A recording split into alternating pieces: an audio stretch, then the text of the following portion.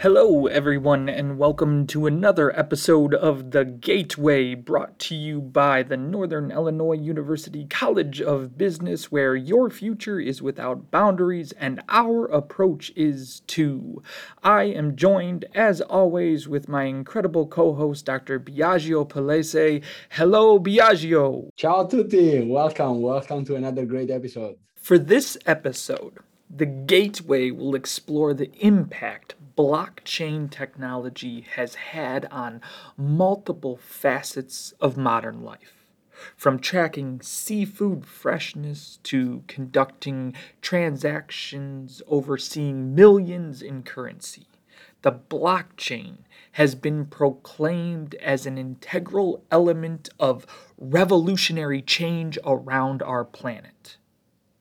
Has the blockchain accomplished these idealized shifts, or has it been integrated into traditional business strategies, neutering the utopian outcomes once outlined? To help examine the past, present, and endlessly evolving future of the blockchain, the Gateway is proud to welcome Dr. Christoph Mueller-Bloch, an assistant professor at to help examine the past, present, and endlessly evolving future of the blockchain.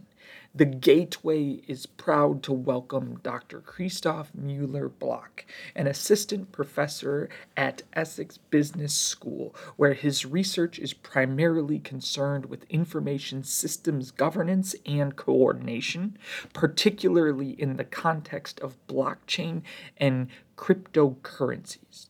Dr. Mueller-Bloch's work has been published in journals such as the Journal of the Association for Information Systems and Communications of the ACM. Dr. Mueller-Bloch holds a Ph.D. from the IT University of Copenhagen. Hello, everyone, and welcome to The Gateway, brought to you by the Northern Illinois University College of Business, where your future is without boundaries and our approach is to. I am joined with my incredible co-host, as always, Dr. Biagio Palese. Hello, Biagio. Hello, benvenuti. Welcome to another great episode. So happy to be back live this fall. So I'm excited for this one. Yes, I am too. I'm too. Our first live event. So, today's episode of The Gateway will be looking at the blockchain, and to help examine the past, present, and endlessly evolving future of the blockchain, the Gateway is proud to welcome Dr. Christoph Mueller-Bloch, an assistant professor at ESSECS Business School, where his research is primarily concerned with information systems governance and coordination, particularly in the context of blockchain and cryptocurrencies. Dr. Mueller-Bloch's work has been published in journals such as the Journal of the Association for Information Systems and Communication of the ACM. Dr. Mueller-Bloch holds a PhD from the IT University of Copenhagen. Christoph, welcome to the Gateway. Thanks so much for being here. Well, thank you so much, Russ and Biagio. Good to see you. Good to see you. So I always like to start these conversations at the beginning. And for this conversation, I want to start with a definition of the blockchain, what that is, what that technology is. I think that's a good framework to then kind of jump off from. So when we discuss blockchain, when you hear that term, when you talk about it, when you do the research, what are you referring to? Well, I think it's actually an excellent question, because I think people really have very different conceptions of what they mean when they talk about blockchain. Because when you would talk to, programmers that are really active in the space, they would probably say that the blockchain is what was originally referred to in the Bitcoin white paper as just a chain of blocks that would contain transaction data. So it's essentially a database that is append only. You can only add data. It's not really meant that you're removing data at all. It's just that database, essentially. That's the blockchain. And the reason it's called blockchain is really that you have blocks that contain data, that contain what we often refer to as transactions.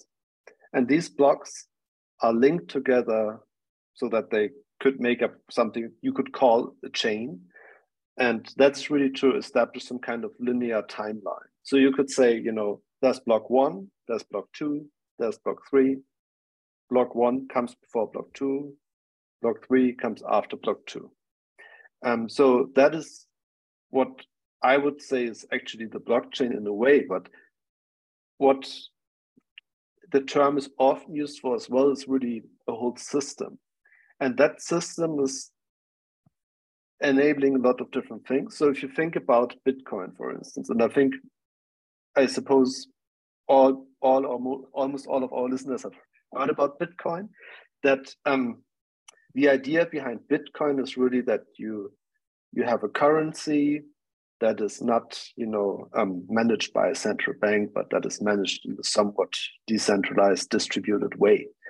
And that is done through IT, that is done through some kind of protocol that manages how the blockchain is produced. So the blockchain is actually just a ledger of transactions of Bitcoin between different parties, right? So it says A sends 1 Bitcoin to B, and then in the next block, it might say B sends 1 Bitcoin to C.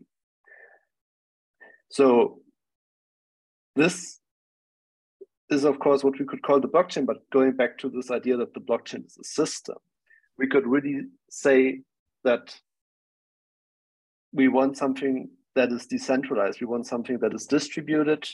That means we need to manage it in a certain way. We can't just have a central bank, taking care of the entire process and trusting the central bank with making sure that, a US dollar is legit. We can't really do that. So we need to find another way to do this. If we don't want a central bank, what do? We rely on a network. We rely on a network of different entities distributed all around the globe that jointly administer the blockchain. So this ledger. Something surprising. And it's really this network, this system that allows us to do all kinds of things that is often also referred to as the blockchain. So when people talk about blockchain technology, which is often what you would hear, it's really about what blockchain technology could do. But I would actually prefer the term blockchain system or blockchain network, because it's really this network of different nodes, we call them, that use, of course, some technology to jointly produce this blockchain, this ledger of transactions. So in that sense, I guess you could say, and excuse the very long answer, but you could say there's this ledger of transactions, that's the blockchain in a way, but often what we mean is actually the blockchain network, the blockchain system that really makes blockchain valuable. Because if you think about it, why do we use blockchain? We want some kind of decentralized, distributed record keeping. And you can only have that if you have a network of different entities working together. Else, you could just stick to the US dollar, for instance, when it comes to currencies, right? Instead of using Bitcoin. Right, exactly. So here's what I kind of want to step forward, and we love long answers here. So a lot of times when we ignore long answers, we ignore all of the wonderful parts of that stuff. So thank you for that. What I find really interesting about the blockchain system is the way it's been implemented in more, I would say, non-traditional elements of it. So I see food manufacturers using blockchain to verify, freshness or how something was submitted and transferred all around the world. Are you seeing that blockchain systems are going to become more and more pervasive in business across, or has it kind of been implemented where it can be, and it's a neat thing, but it's kind of at its peak? Does that make any sense? Oh, absolutely. And I think it's a really excellent question. I think what is important here is that we really need to distinguish between two different types of blockchains, right? We need to distinguish between, on the one hand, what we would call permissionless blockchains that are really open, that anyone can participate in to, manage this network together. So if you think about Bitcoin, you could just, at home, set up a server and participate in the system. But then there's also permissioned blockchains or blockchain systems, really, and they work in a different way. The idea is really that you're only allowed to participate in the system if you're pre-approved in some way. And that can work through different ways, and that's a topic in itself. But really, this means that the environment really works quite differently. So, and of course, going back to your question, if you think about an industry context, you would typically talk about permissioned blockchains, which I actually do think have a lot of potential and which a lot of companies all around the world are looking into. I think in the end, often what you see is really that the adoption, which is really something that also a lot of consortia are looking into, is really not so much a technological problem, but it's more an issue of getting companies on board, convincing them that this is actually a good idea. But this is certainly something, I mean, if you think about, in particular, the IBM implementations, there's Walmart, there's, for instance, in the shipping industry, there's Maersk, the largest container shipping company in the world, based in Denmark, Europe. And there's all kinds of different really big players that are really pushing for this because they believe in it. So here's something I find very interesting within this stuff here. When you're talking about companies buying into this technology, do you feel that the blockchain is sometimes, I'm going to use the word tarnished, but brings a history with it that at some point might have been used? I'm specifically thinking of like the Silk Road and all of the different elements of using cryptocurrency to basically purchase illegal things or participate in that stuff. And that was all basically allowed because of the blockchain, because of that stuff there. If they didn't have that, no one would have participated in it. Now, as that has moved forward and gone past that, do you think that there are still companies and organizations that shy away from it and rely back on more of the traditional means because of that previous fear? Or is it just a new thing and new technology is scary anyways? I mean, the last thing you said is certainly true, right? New technologies are often scaring companies and executives.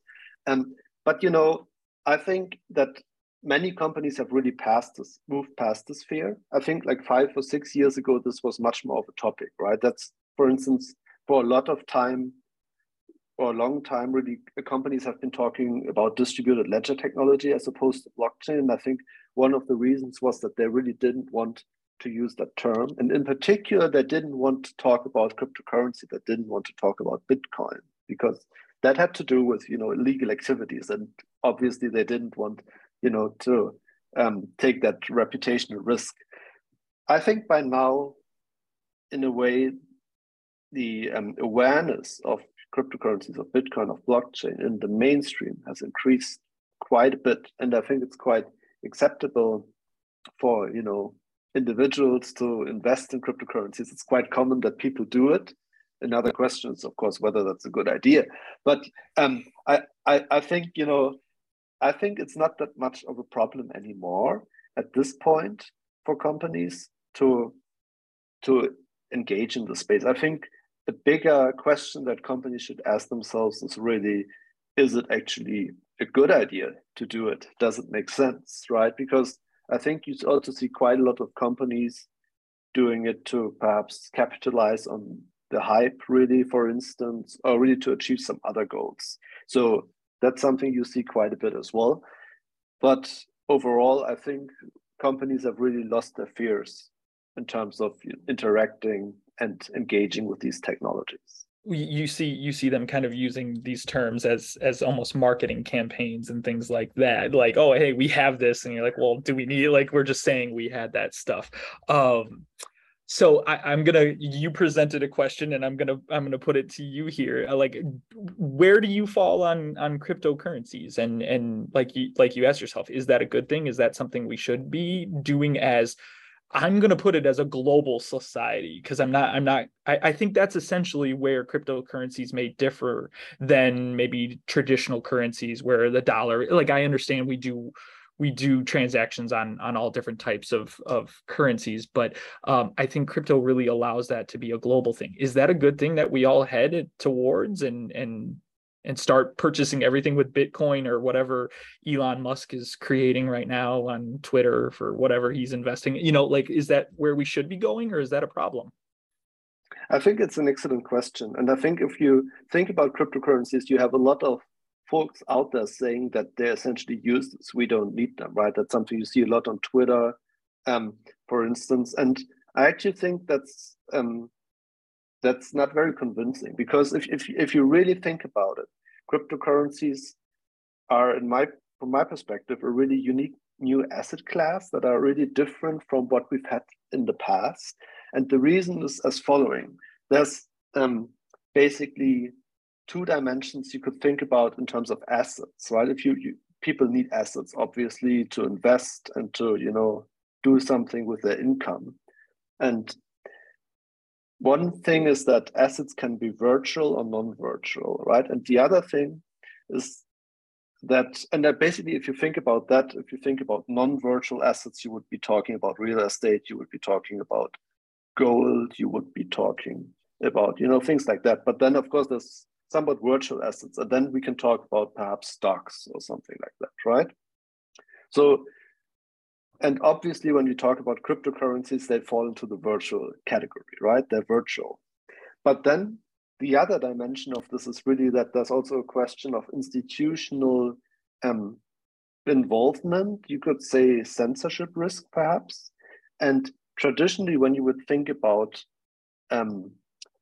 non-virtual investments like gold, the big advantage was there was no censorship risk. You can just buy gold, you can keep it at home, and there's there's nothing that any institution can do about it, right? And I mean, it's a very libertarian idea in a way. But when you would want virtual assets like stocks, you would always need to rely on some kind of stockbroker or some kind of institution to help you with that. And what is really new about cryptocurrencies is that they combine virtuality with really this lack of censorship risk. So it's really something that is virtual, but it's also something that, the government can take away from you. And of course, they have some means as well in that regard. But essentially, that's really something that makes cryptocurrencies novel. And that alone, I think, makes them useful, because then you can think about what are areas where this could really provide use. And I think perhaps, of course, this also depends on your own perception of the world. I know in the US, there's a lot of libertarians, so they like to have things that the government cannot intervene with, right? Or interfere with. So if you're that type of person, then that might be something for you. And of course, that comes down a lot to your perception. But when you think about it, if you think, for instance, about refugees, right?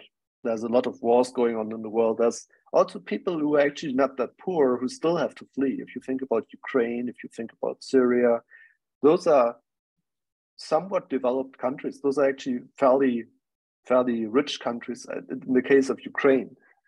And really, people need to safeguard their assets. And what do? Right? So if they own stock, if they own, their national currency, the government can just, confiscate that, for instance, or start printing money because they need to finance a war effort or something like that. And then you have inflation. So that's not really ideal. So then, of course, you could say you go for non-virtual assets. But, having a house in the country at war, that might not be ideal. And it's also, of course, very cumbersome to buy a house. You can't really move it with you. You could say you could buy gold, which you could move with you. But imagine you're a refugee. You may not want to have any gold because people might just take it from you because you're in a very vulnerable position. So what do? Cryptocurrencies are a very good option in that case, right? And because gold is not an option, stocks are not an option, there's really a lot of things that are very risky. And I think cryptocurrencies are really a relatively good idea in that case, or good option in that case. So that's not my entire answer, because that's only the answer to the question, is it useful? I think it's absolutely useful. The other question would be whether, when you ask whether it's a good idea, is whether it's ethical. And I think that there's a problem with cryptocurrencies in the sense that their impact can be so detrimental on the environment that you really want to think about whether it's a good idea to own, for instance, Bitcoin, because Bitcoin is associated with a lot of CO2 emissions.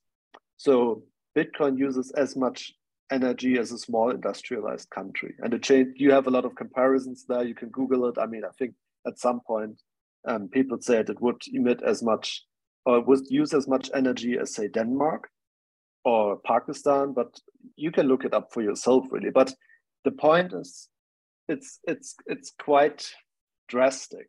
So, and in that sense, I think you would really need to reconsider if it's a good idea ethically to buy Bitcoin, in particular, because there are good alternatives that are not as energy intensive, right? So if you think about what is currently going on with Ethereum, they're moving to proof of stake from proof of work, and proof of stake is much less energy intensive. So I think they said they reduced their energy consumption by 99%. And since we have these alternatives, I think it's just much more ethical to not invest in Bitcoin. Because if you, for instance, look at Ethereum, but also look at other alternatives, they do the same thing, essentially. Of course, you could say, Bitcoin is more universally accepted, it's more liquid. But honestly, if you look at Ethereum, I think it's pretty much as good. I mean, there's no big difference anymore. So to really sum it up and to answer your question, I think it's absolutely, is it a good idea to buy cryptocurrencies? I think it's absolutely useful that we have the option, but you want to be mindful and you want to consider which ones to buy if you think it's a good idea for you to buy cryptocurrencies. Christoph, thank you so much for all this. And I think it's pretty normal that your answers are long because it's such a complex topic. And, you're doing a great job to make it accessible to all of us. So I thank you for that.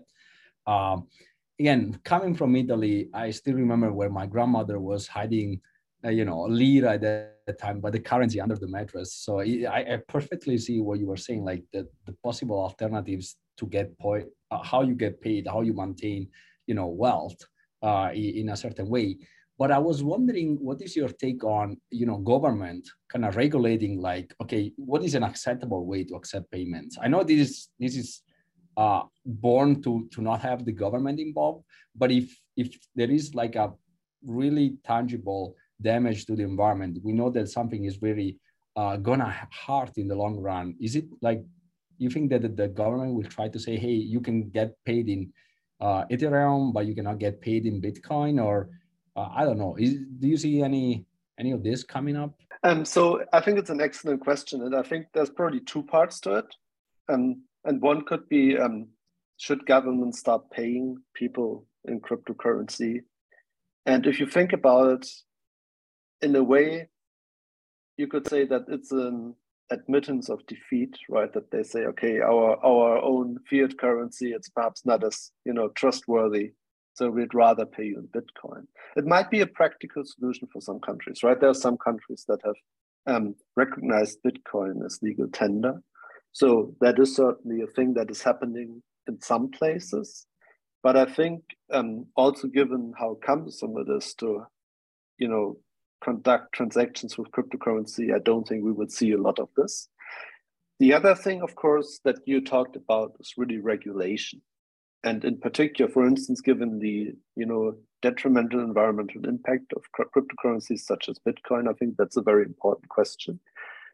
Now, there's different ways to do this. So I think when it comes to really CO2 emissions, the most obvious thing would really be to just, come up with a CO2 price, which is what, most economists suggest anyway. And that's, I know it's very controversial politically, but if you look at what the science says, it's actually, there's a lot of agreement that this is a really good idea to do this. So if you have a price on carbon emissions, that means that if anybody somewhere is mining Bitcoin, and doing that in a very carbon intensive way, that this is not as, economically feasible, really, because they'll have to pay some kind of carbon tax or so. Of course, given that this is a global system, you could say there will always be people trying to, move to locations where really the carbon emissions are not priced at all, or where these prices are very low. So in that sense, it's very complex. There's other things you can do. You could, for instance, say as a government, we just forbid any Bitcoin transactions. And that would probably not be totally enforceable, but to a large extent, it would be enforceable because most investors really rely on exchanges, right? And these exchanges actually need to know who you are, where you live, you need to register. There's all these know your customer procedures that you have to go through.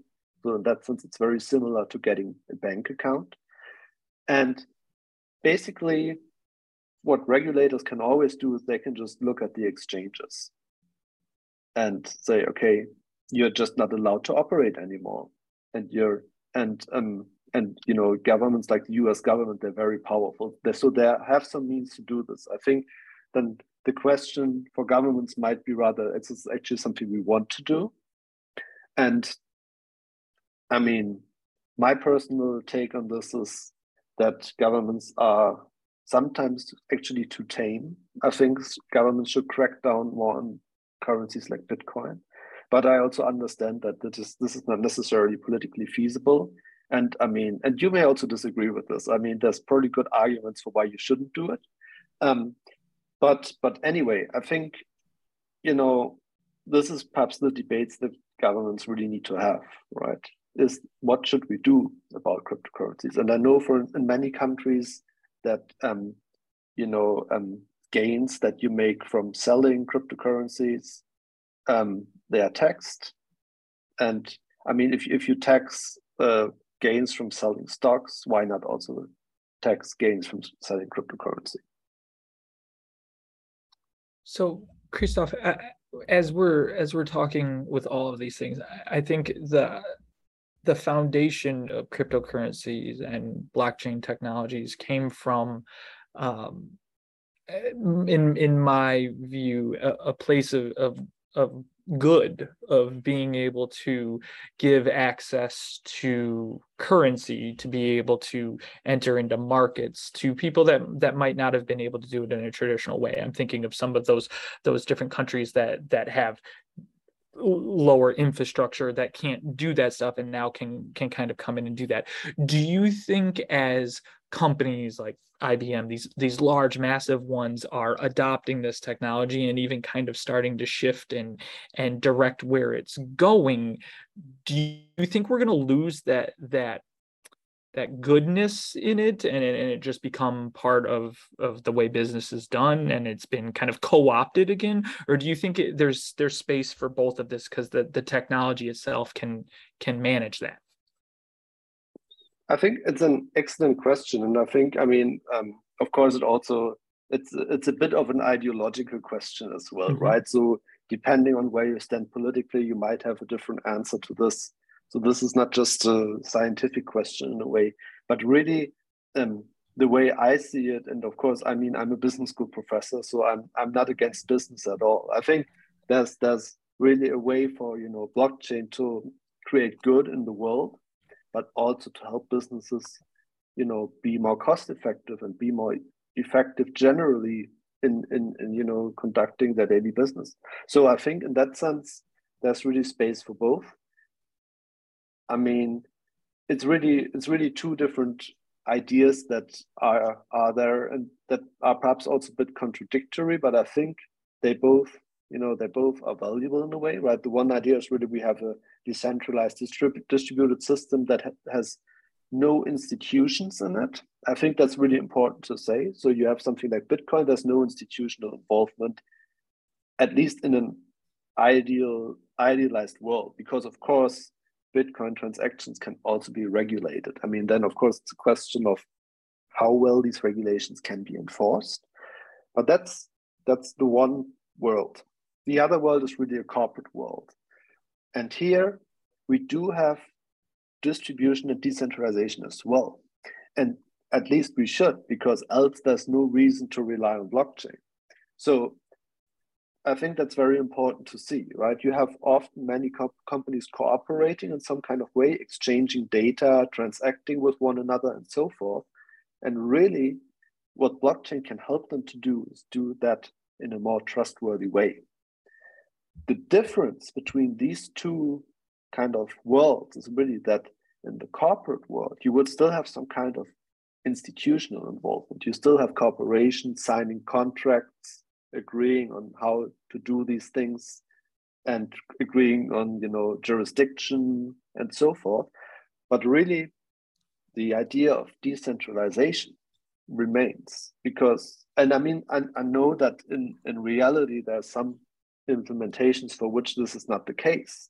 But then again, those implementations, in my eyes, they don't really make sense when it comes to the idea of why blockchain is useful, because that's the reason blockchain is useful. Then there might be other motives, of course, for instance, for companies to, suggest to their business partners to rely on blockchain, for instance, because they don't actually want the blockchain system, but they just want to tie their business partners closer to them for some other reasons. I mean, that's something you see in practice, but then it really has nothing to do with blockchain anymore. But it's really, what is important is really that blockchain can work with institutions and without institutions, but it's always about decentralization in my eyes. Christoph, I have a question kind of related to this, but it's I don't know if you heard about this, but a wide receiver for the Los Angeles Rams, Odell Beckham Jr., said like he got acquired by this team in the US, and he said, I want to get my salary paid in Bitcoin, right? So where is this like, what do you think about this? Like, what do you think about people saying, I don't want to be paid with dollars, I want to be paid with Bitcoin or whatever cryptocurrency is there? Is that like, it's going to be creating some issue in terms of like, okay, what are we going to do with the current currency, or what are we going to do with the current way of doing stuff or doing business? Or is that going to be like, oh, okay, that's his preference, let's just go with it? Yeah, I mean, I actually haven't heard of this case, but I mean, and I'm not really surprised that there's someone out there who actually wants this, right? So, and I think if you think about it, probably this person had either some ideological reason for this or wanted the attention that came with it, which can also be a good reason for people to do things. Perhaps they're active in the space themselves, or have some kind of business that they want to promote, or so forth. But really, I think at this point, it's just not that practical. I mean, of course, you can exchange your Bitcoin to US dollars, and then you can go out and buy some things, Mm-hmm. But really, there's so much, fluctuation in the price that if you say, okay, my annual salary are like, 5 Bitcoin, 2 Bitcoin, what does it even mean? I mean, the price is going up and down so wildly that can really, that's just too risky. And I don't see why employers or employees would do that. It just doesn't make sense to me. He's a millionaire, so he probably likes thinking like, if it goes well, it goes well. If it goes bad, it goes bad. Yeah. But yeah, that's thank you. So then, Christoph, as we're talking about kind of the application of cryptocurrency and blockchain and all of that stuff, where do you see it potentially going next, like into the future of it? Is this going to be something that will become ingrained into the metaverse and we're all going to be using that? Or probably by that time Zuckerberg will have his own cryptocurrency that will be shifting around in that world. But where's the next step within this stuff? Or again, I keep going back to the same ending of my questions, or is this kind of the peak that we've used it and implemented it where it can be, and it's just going to be different iterations of kind of the same rollout? I think it's an excellent question, and it's really something where you can only speculate. Yeah. I mean, when it comes to the metaverse, I mean, you could always ask, what is the metaverse anyway? Because some you will probably find some professor somewhere who would say, okay, we're on the metaverse right now because we're on Zoom. That's the metaverse. Right. But I think it you really, like, perhaps you need to think about the different applications that are out there. And I think one application that is relatively mainstream by now is cryptocurrencies. And I think really the way to think about them is not so much as a currency, but really more as an asset. It's something you can invest in if you want certain characteristics of your asset. And we talked about that earlier, right? It's virtual, but at the same time, it's also very hard for governments to interfere with it. So that's one thing, right? We have cryptocurrencies. Then we have all these corporate applications that are, so it's a bit difficult to get data on this and information on this because companies are not super willing to share information on this. And I think often they are really not as advanced as they would like to make people believe. But really, in theory, I think it can make a lot of sense to use some kind of blockchain in a corporate context to exchange information. I think it's often more a business problem, if you will, a social problem, to really convince all kinds of stakeholders that actually this makes sense, or to also design the system in a way that it actually incentivizes all the stakeholders to use the system. So, but then what we also have is, of course, smart contracts, which we really haven't talked about today up to this point. And there's a lot of hope, I would say, associated with smart contracts. And the idea, of course, you have smart contracts in this corporate context as well, but really the hope with Ethereum, which was launched in 2015, 2016, is really that you can, have something like Uber on the blockchain, right? You have Uber without Uber. And then I'm quite skeptical, I have to say, because in many applications, you actually want some kind of institution that can fix issues if they arise, right? If there's some kind of, accident, if somebody misbehaves, something unexpected happens, it's good to have an institution that can step in. If you want insurance, also another issue is really that a lot of these use cases that you see in this context are associated with some kind of links to the physical world. And then it's really hard to make sure that what comes from the physical world goes into the blockchain and perhaps comes out of the blockchain, goes back into the physical world, that is actually trustworthy, and that is sort of translated correctly from the digital to the physical realm and vice versa. So that's quite an issue. So there's a reason that for now, beyond cryptocurrencies, you see very few applications. And you do see non-fungible tokens, of course. You do see online games, for instance, but these are all purely digital. And there's a reason for that. It's really hard, for instance, if you have a sensor that sends information to a smart contract. And with the smart contract, the idea would be that you don't need a trusted third party to enforce transactions. So if you think about taking an Uber ride, you call the Uber on your phone, and then you get driven from A to B. And the reason this works is that Uber can intervene if necessary, right? But also, you really need to be sure if you move away from that, and if you want Uber without Uber, that you can really rely on the sensor input, that there's no tampering with it. And of course, there's a lot of research on that, right? There's people saying, okay, we can triangulate, meaning we don't only use one sensor, we use several sensors and make sure they're kind of in agreement. So that can, for instance, play a role if you have a shipping smart contract, you have a container that needs to be at a certain temperature, you have a sensor that controls that. There's a risk that somebody would tamper, with that sensor and kind of try to manipulate it in some way. You could make the argument if there's more sensors, if there's some kind of, thing going on really where you try to make sure that even if one sensor breaks, for instance, the other sensors still run, because that's of course another risk. It's not just manipulation. You can still trust the data that is fed into the smart contract and into the blockchain. But it's a very difficult thing to do. It's a very difficult space to be in. There's a lot of people thinking very hard about these things. It's just very tricky.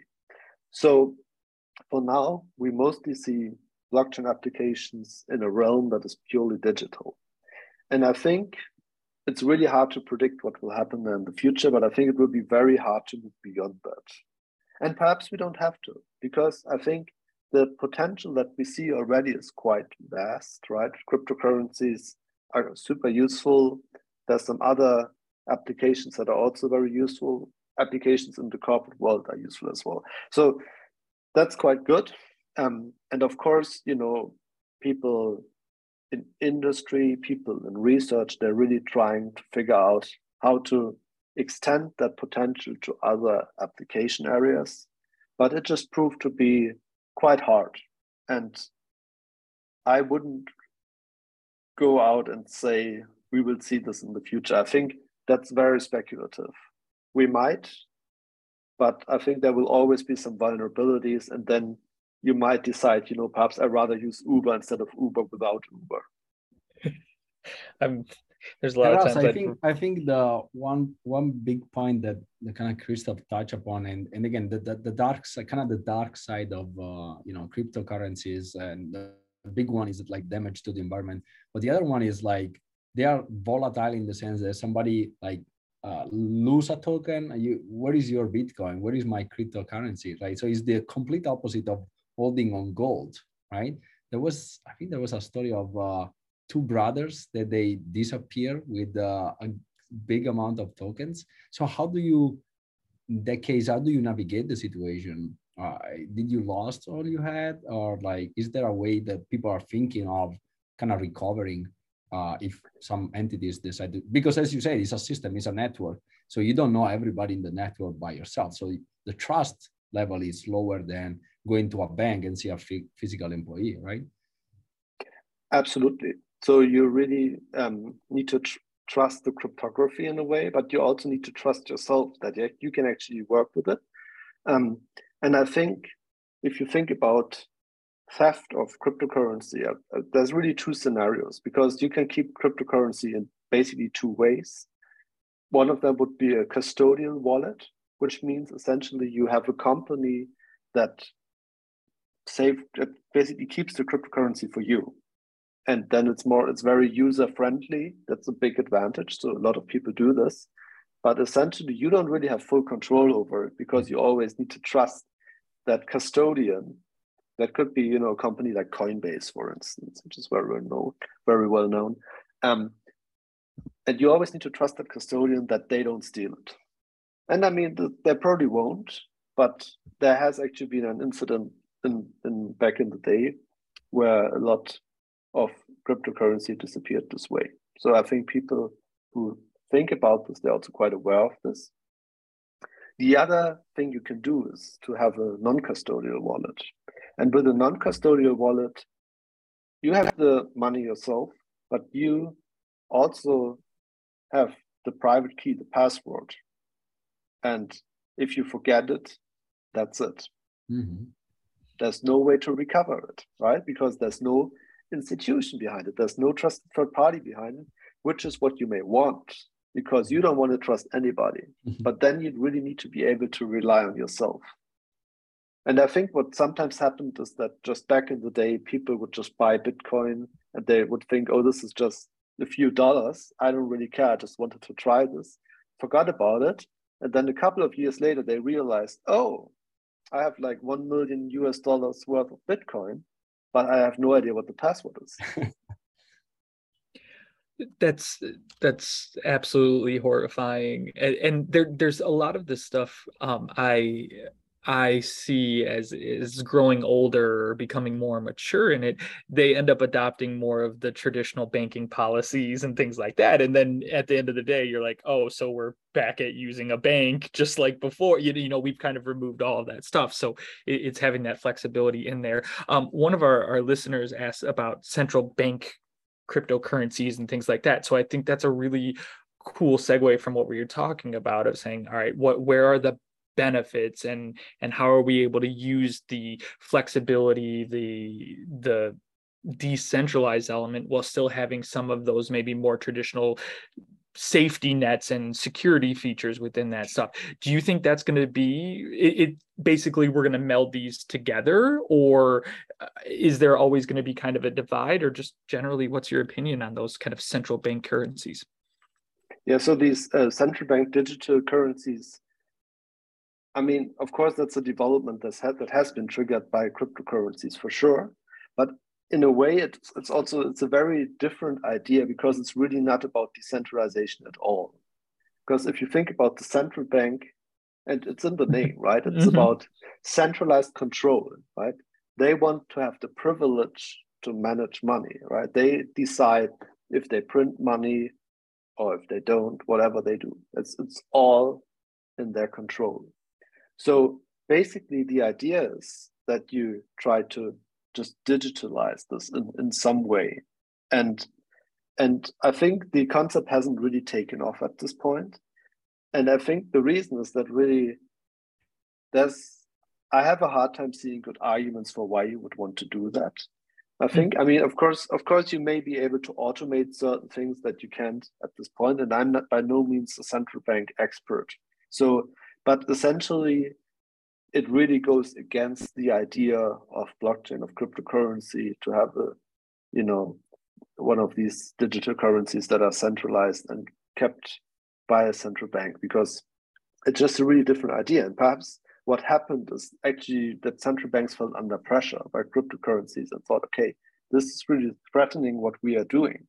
So we better at least explore the space and see what we could do ourselves that does not threaten what we're doing. So we do something digital, but we just do it in a centralized way and see what comes of it.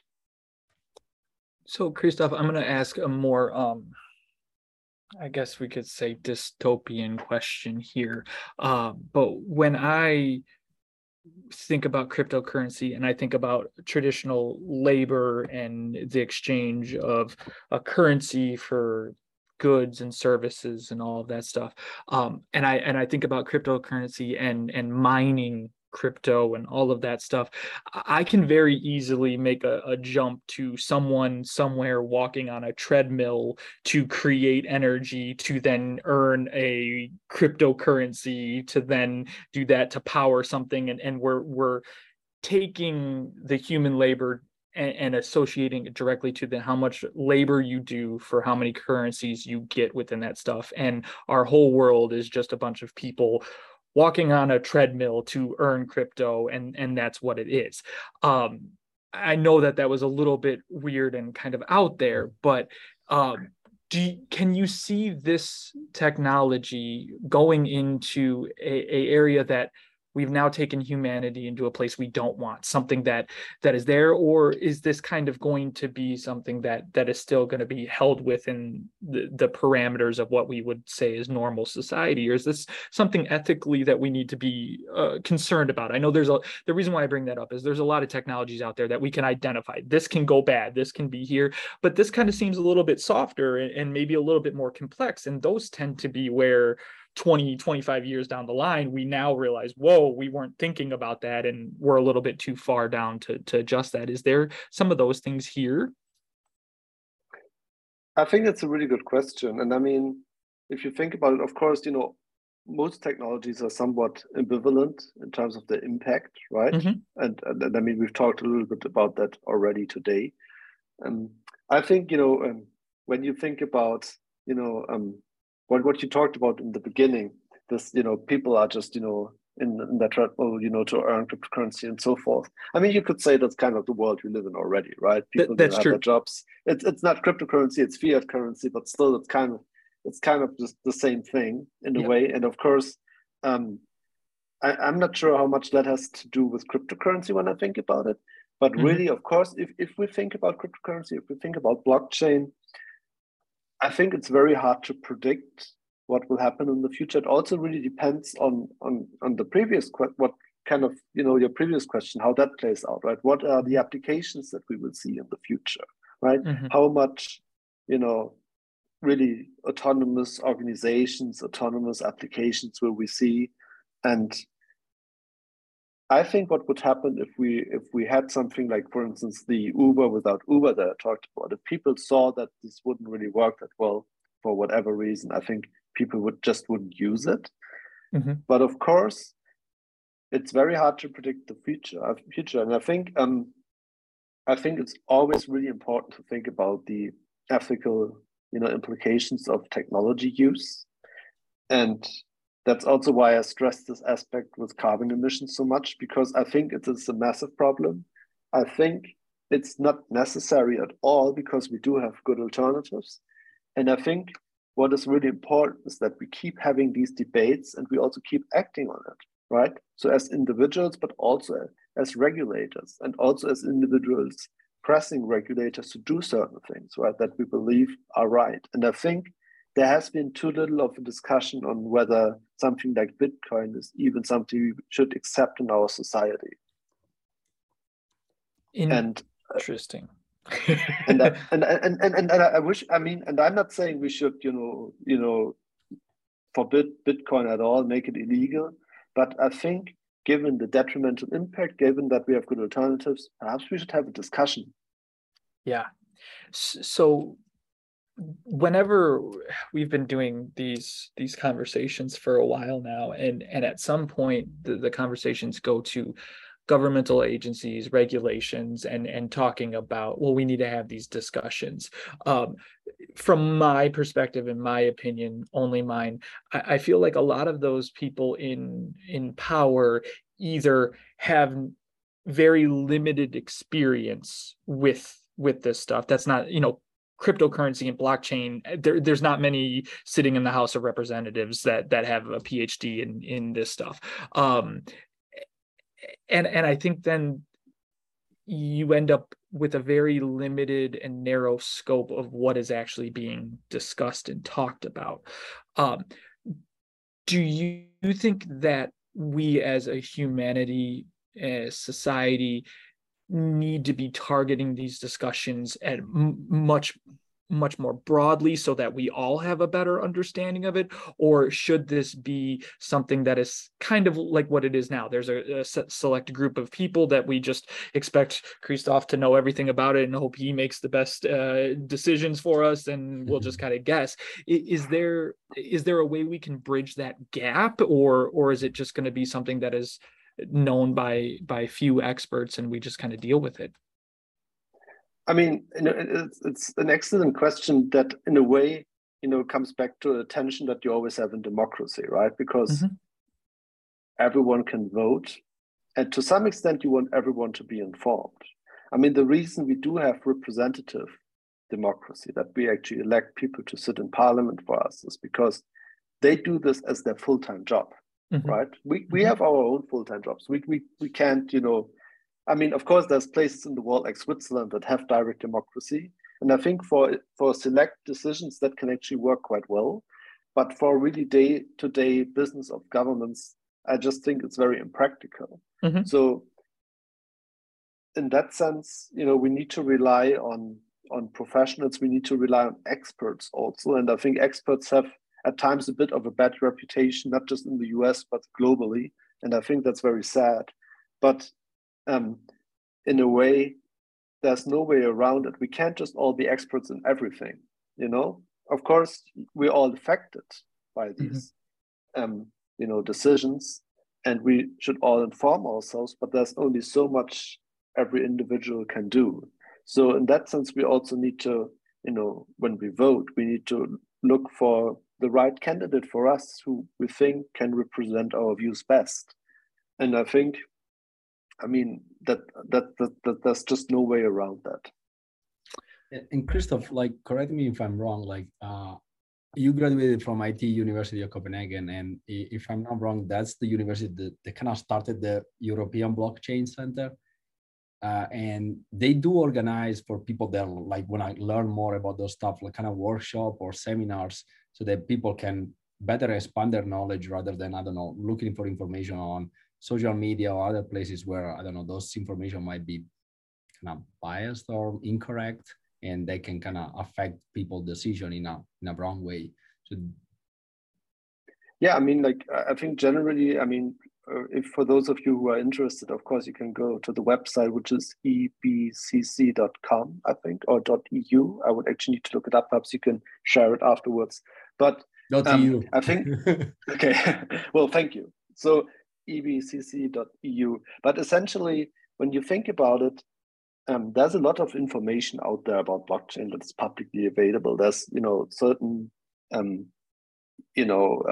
outlets really that are fairly reliable, like CoinDesk, for instance. And of course, sometimes you also have articles in, The Economist or so, which is an excellent newspaper or magazine really to look at for information like this. But really, if you want some more expert information, of course, sometimes you need to dig a little bit deeper. But there's a lot of information out there. So in that sense, if you want to get more into this topic, I think that's absolutely possible. And then there's a lot of interesting things to explore. And I mean, we didn't really have the time to talk about all of these things, but I think we actually had the chance to talk about a lot of very important questions. So I'm really happy that, we had the opportunity to take the time for that. Christoph, I think that's a perfect landing for our conversation. And truly, I want to reiterate my gratitude for your time and sharing your expertise with us. I know in a time when it's easy to attack expertise or question expertise with maybe some my own personal ignorance, I'm always very honored to talk with someone that has taken the time and spent many years learning about this. So thank you for sharing that with our listeners. Thank you for being here, and hopefully in the future we'll be able to have you back. Well, thank you so much, Russ and Pietro. It's really been a pleasure to be on the podcast. And thank you so much to all the listeners. I hope you found this insightful, and it's really been a pleasure to be here today. Thank you so much. Right. And thank you to all of our listeners for tuning in to another episode of The Gateway, brought to you by NIU's College of Business. Please make sure to subscribe to The Gateway. You can find us on Spotify, Apple Podcasts, or wherever podcasts are found. And if you are so inclined, please feel free to give us those 5-star ratings, which help allow us to continue to bring wonderful guests to the Gateway. Thank you all for listening, and remember to love always the promise of tomorrow today.